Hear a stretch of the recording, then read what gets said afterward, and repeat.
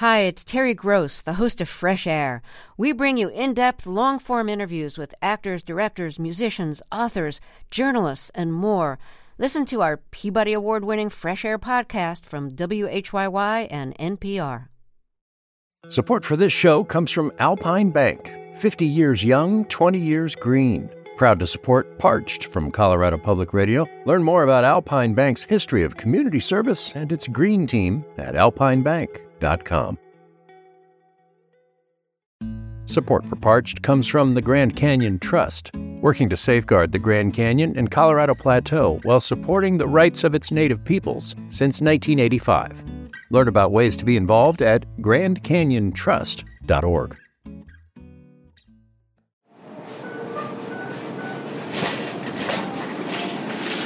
Welcome to my local grocery store. I'm about 5 minutes away from my home, which is just outside of Denver, Colorado, and I'm here on a regular shopping trip.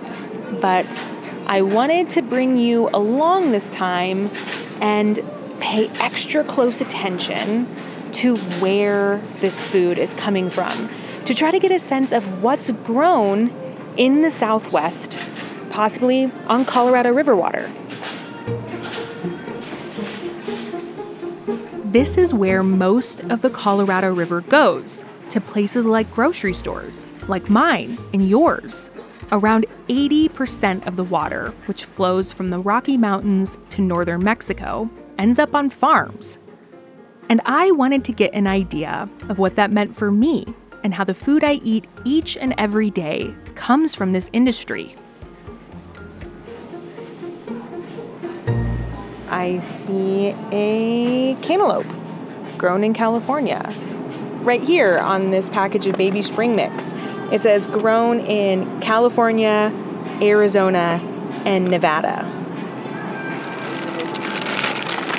These cherries are also grown in California. Now I'm in the deli section and I see pork sausages raised in Colorado. Here's a loaf of sourdough that says it's made with wheat grown here locally in Colorado. Putting that in my cart. I don't know for sure if this stuff was grown on Colorado River water, but there's a good chance. There are millions of acres of farmland across the Southwest that depend on the river. So in my shopping cart, I have cantaloupe from California. I have lettuce from Arizona and Nevada. I have sausage from Colorado. I have tomatoes and cherries grown in California. And the question is how can we keep growing all of this on less Colorado River water?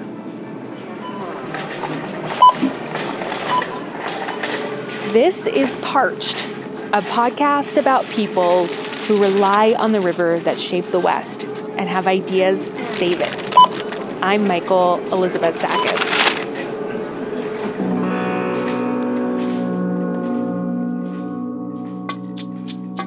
The future of growing food in some of the driest places in the country is in question. We learned a lot about this issue in the last episode of Parched. Farms and ranches use most of the water, and to get this system back in balance by using the water nature can provide, farmers will need to use less. Despite that challenge, we still need food, and farmers in the Southwest grow it for their livelihoods. So on this episode, we'll see some of the ways we can keep growing food on less water. There are ways to do it. Farmers are trying out technologies that help them conserve, and some are switching to crops more suited to the desert Southwest. Not enough farmers have done these things yet, and they probably won't unless their incentives change. But as the water crisis gets worse, one farmer says the biggest risk for him is not changing at all.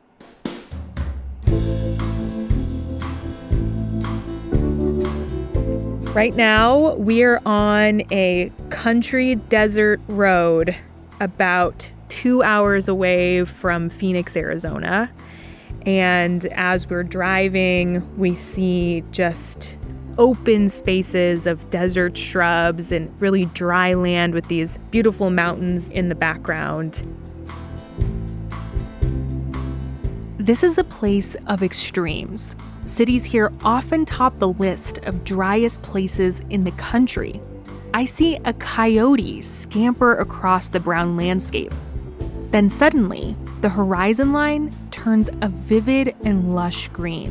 When you look out into the distance, you can see these little homes and farmhouses, and there's actually palm trees right up against their homes. I'm in desert farm country.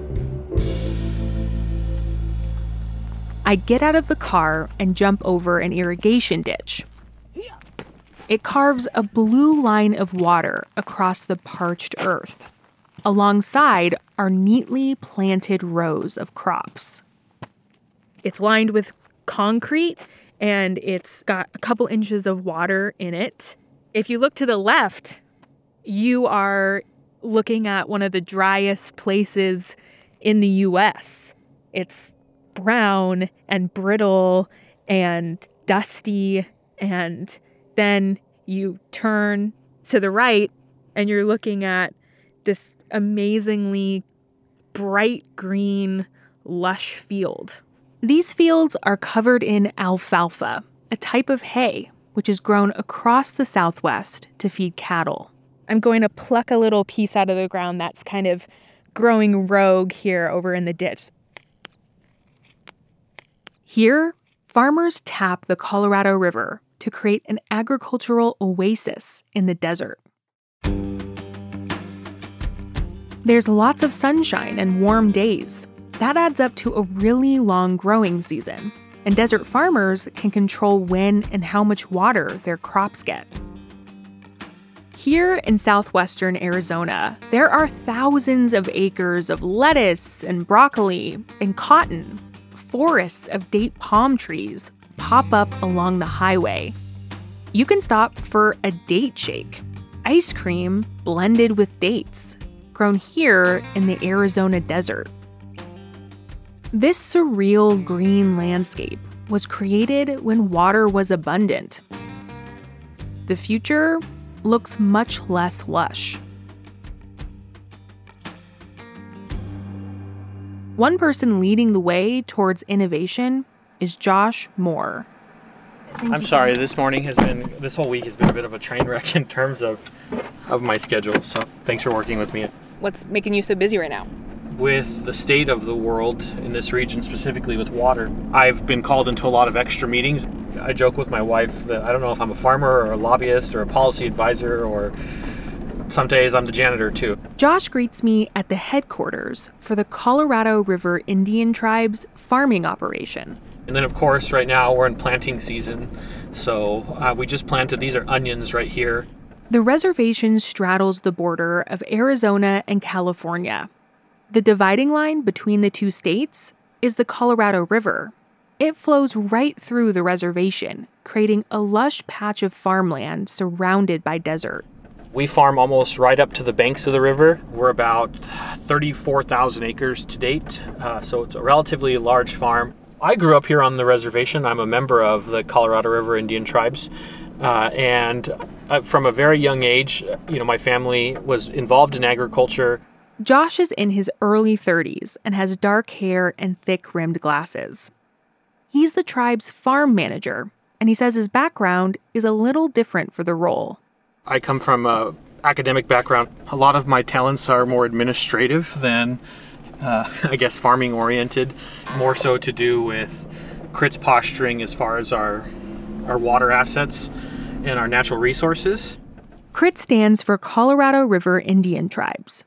Josh is using his background in education and policy work to help set the tribes up for success in a drier Southwest. He's trying to figure out the best way to continue their tradition of desert farming, but on less water. Farming is one way the tribes sustain themselves and make money, so Josh wants to protect their business. But for them, using less water to farm is also about safeguarding the future of the tribes by protecting the Colorado River itself. The river has sustained us in our past, and it's hard to see a future without the river, because that's what's kind of anchored us here. Across the river from us, there are the Blythe Intaglios, which they're these giant rock figures out in the desert that, of course, research can't necessarily find when they were put there or why they were put there. But it's really interesting that somebody felt the importance of marking the fact that they were there so long ago.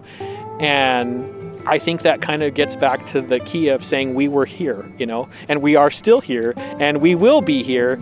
And the only way that we can still be here into the future is if we find a way to protect and conserve this river so that way future generations can enjoy it.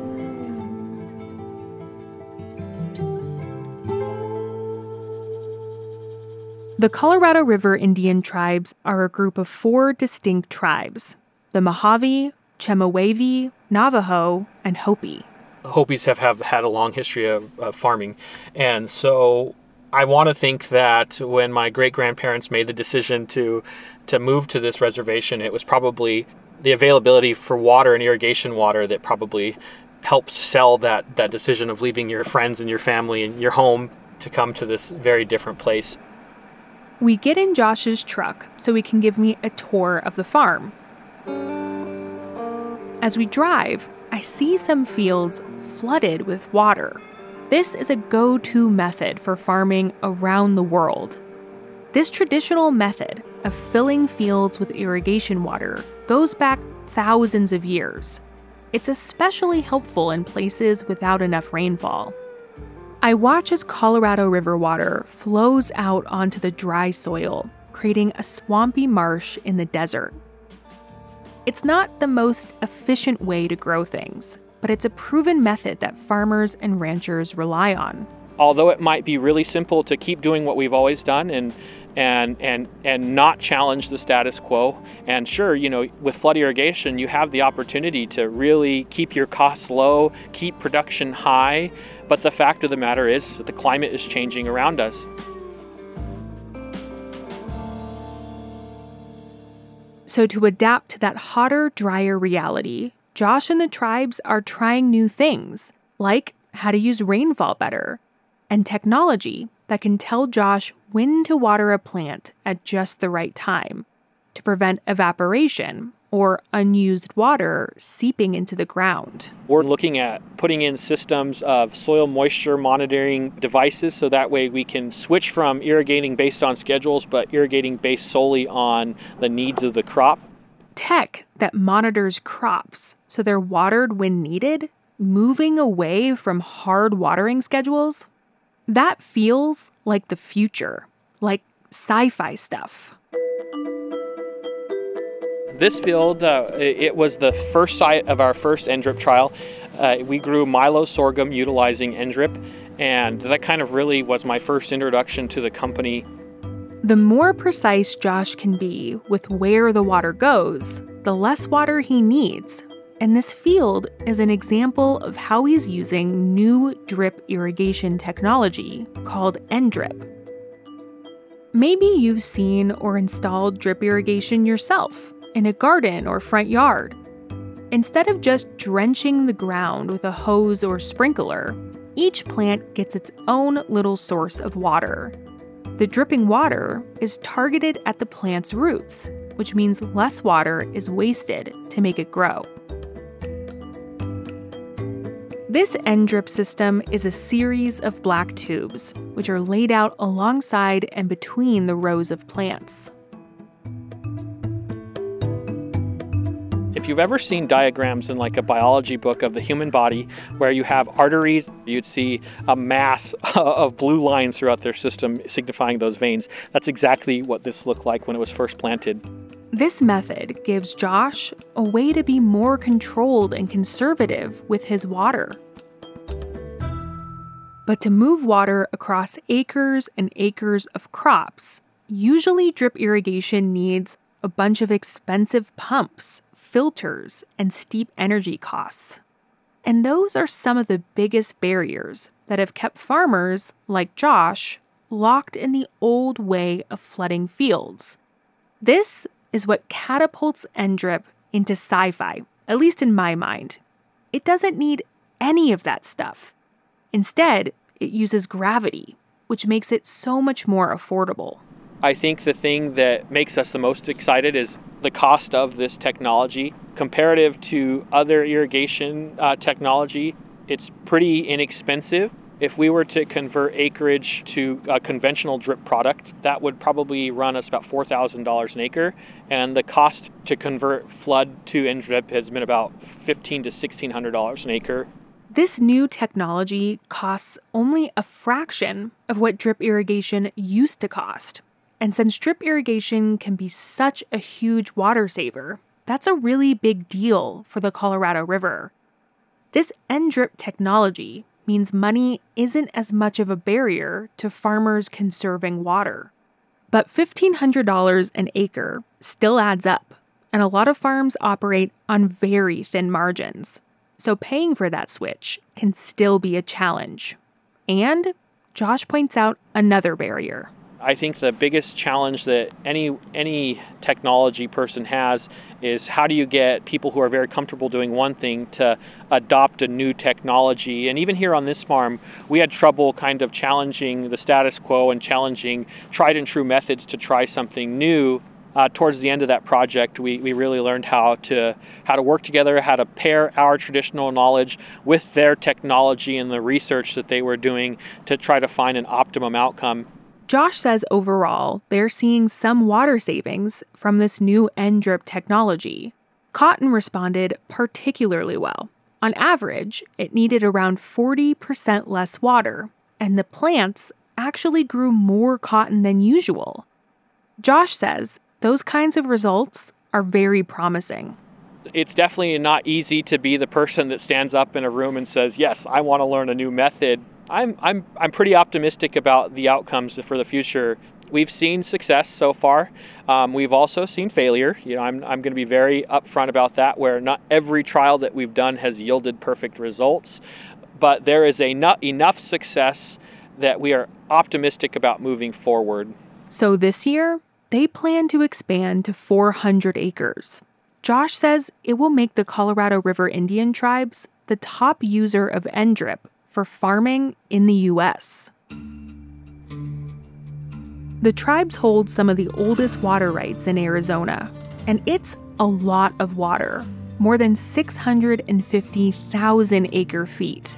That's more than double what the whole state of Nevada gets. But Josh says the tribes see their rights a little differently than how other groups might. They don't want to use all of their water for farming. He says instead, they want to use it in a way that helps to protect the Colorado River itself. So they're leaving some of their water in the river to help out the environment. I think that the tribe's role in this moment is really that of almost a caretaker, in the sense that, this river has sustained us for so long and for generations, and it's at the core of us, so to speak. I think it's our role also to make sure that we do everything that we can to protect it. So I think that we have to use the rights that are given to us to ensure that this river will continue to flow, and really make sure that we're continue to be able to use it to sustain not only our economy but also our culture as well.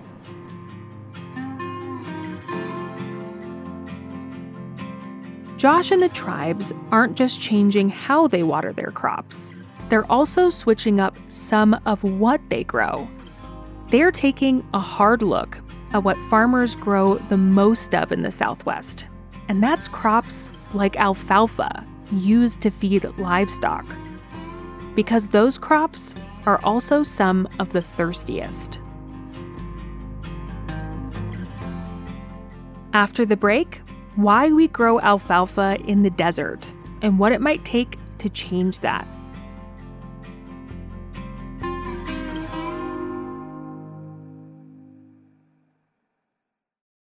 Hey, it's Michael. Thanks for listening to Parched. If you love stories about nature and the American West, I have another show for you to check out. Terra Firma is a podcast that combines the sounds of the outdoors with reflections by writer C. Marie Furman. Find Terra Firma wherever you get your podcasts. Support for this show comes from Alpine Bank, 50 years young, 20 years green. Proud to support Parched from Colorado Public Radio. Learn more about Alpine Bank's history of community service and its green team at alpinebank.com.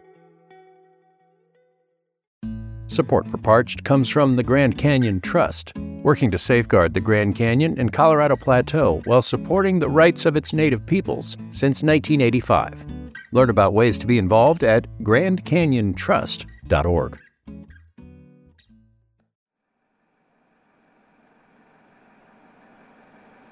As Josh Moore drives around farmland on the Colorado River Indian Tribes Reservation, I notice sheep wandering through some of the crops. Josh tells me they're grazing on alfalfa. I always joke around with my wife, and I tell her if somebody could figure out how to capture the scent of freshly cut alfalfa and put it in a candle, they'd be millionaires. Alfalfa, of course, is a legume crop that's primarily used for livestock feed. In Arizona and California, the biggest use is for the dairy industry. So a lot of that ties back to milk production and milk consumption. So even though it's not a directly consumed product, like let's say, almonds or something like that, it still really plays into the food chain.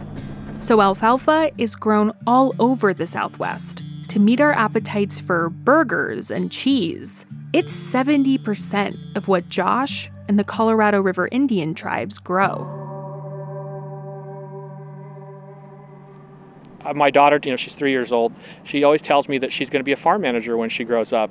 She can identify crops just by driving through them, and she has actually come up with her own litmus test of the quality of alfalfa, where it's happy, sad, angry. So I have unlocked that a sad alfalfa field is one that is pretty water stressed.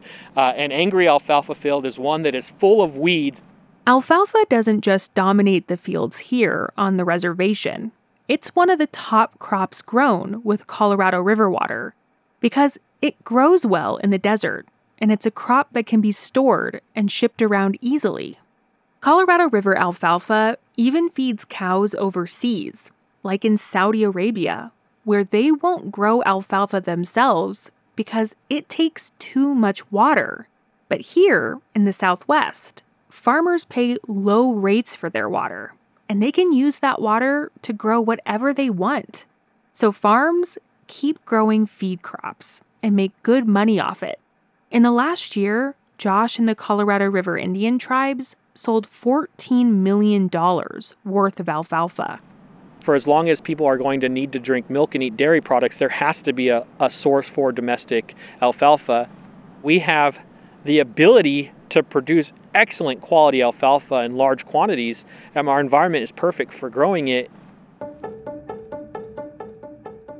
So if 80% of what flows through the Colorado River goes to farming and ranching, and most of what's grown is food for cattle, that means the livestock industry is the single biggest reason why we're running out of water in the Southwest. But Josh's goal is to use less water for farming. So even though there's money to be made in alfalfa, he's trying to branch out.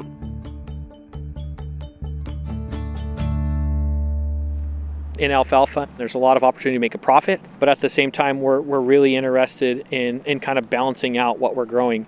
So some of the things that we're working on is looking at trying to grow more produce crops. Of course, with labor issues, that presents some challenges to us, but we're finding creative ways to tackle them. We've integrated rotations of growing dehydrated onions. We're rotating in more and more durum wheat.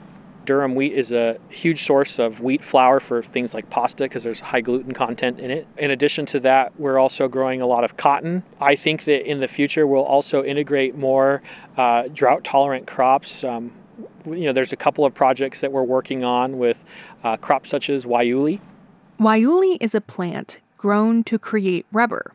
Tire companies like Bridgestone have been investing in creating a domestic supply in Arizona. Waiuli is incredibly drought tolerant and is one example of how farmers might be able to switch to different crops to stay in business even with less water. So there are other crop options for southwestern farmers like Josh to choose to grow, but most farmers aren't making that choice because alfalfa is an especially lucrative crop. We can't hope for a bunch of farmers and ranchers to suddenly become altruistic and sacrifice their livelihoods for the future of the Southwest. They might be growing alfalfa, watermelons, or lettuce, but what they're really growing is money. They'll use the land they have and the water they have the rights to use to run a business, to make as much money as they possibly can. That's true even for Josh. The Colorado River Indian tribes aren't just giving up water. Arizona is helping to fund the upgrades to their farms, and the tribes are getting paid for the water they leave in Lake Mead, the country's largest reservoir. You know, it's one of those things where, as the farm manager, my goal is to keep as much of the water that we have in productive, beneficial use here on the ground. But I would also like the right to be able to make those decisions, you know, as people, not have somebody else determine those rights for us. Here's a twist for you. Ready for it? A study found that when farmers invested in technologies like drip irrigation, like what Josh showed us, they actually used more water. That's because when farmers got more efficient with how to spend their water budget, that meant they could grow more stuff. They don't have to keep their water savings in the river. They can just use it. And this is where Josh has a different mindset. As he stands next to a noisy irrigation pump, surrounded by fields of farmland, Josh says he does want to keep his water savings in the river. He says, as an Indigenous person, protecting the river is what's motivating him. He says that's not always the case for non-Indigenous farmers. I've never met a person in agriculture who isn't proud to say how many generations, you know, they've been doing this for. And it always kind of cracks me up. You'll hear somebody say, yeah, I'm a fifth generation farmer for so-and-so. And, you know, and I think about, like, as an Indigenous person, you know, I don't even know if I can count the number of generations. You know, we've been farmers for a very long time. And I think if we focus on creating an environment or altering our environment to allow us to keep doing this, I think that should be our focus.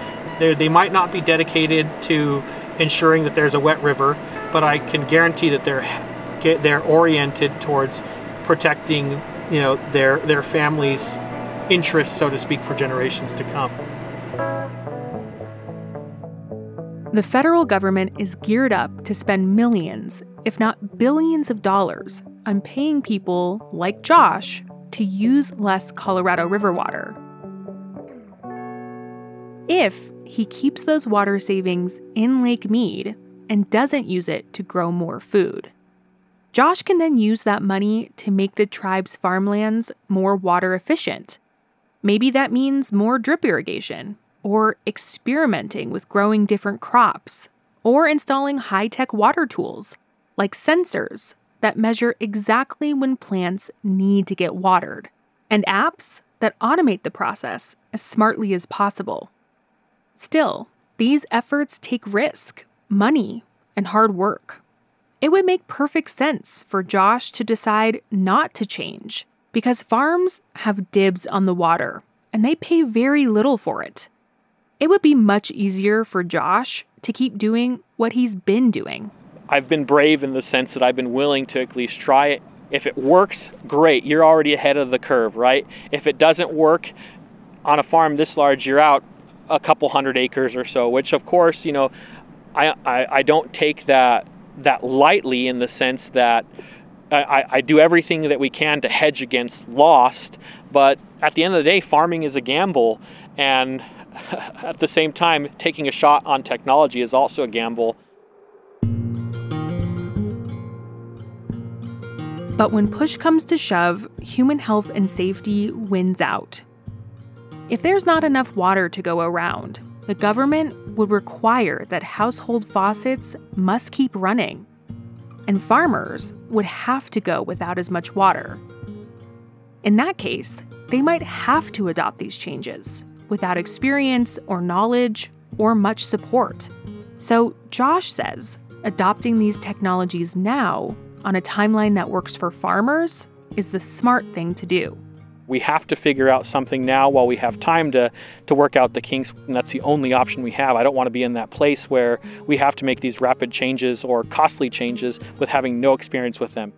For farmers to adopt these changes across the Colorado River Basin, they need incentive. That might be big federal dollars. That might be state-run programs that pay for farm upgrades. Or it might be mandatory water cuts from the federal government.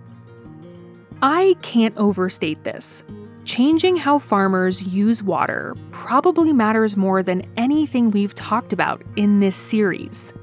And whatever the incentive, those changes would make the biggest dent in the water crisis.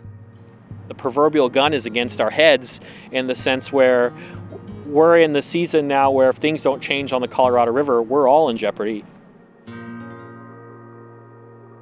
On this series, we've covered big ideas about how to solve the Colorado River crisis. Moving water from other parts of the country, desalination. We've explored how cities can use less water. And we've delved into how ag, the biggest user of Colorado River water, can cut back.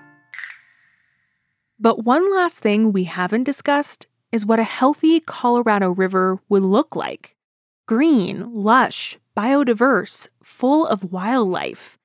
We're going to cross the border to see efforts to restore long-lost wetlands in hopes of reconnecting people to what they lost so they can build a new future. We cannot just allow nature to disappear and be indifferent. We cannot be indifferent to what is happening. That's in our final episode next time on Parched.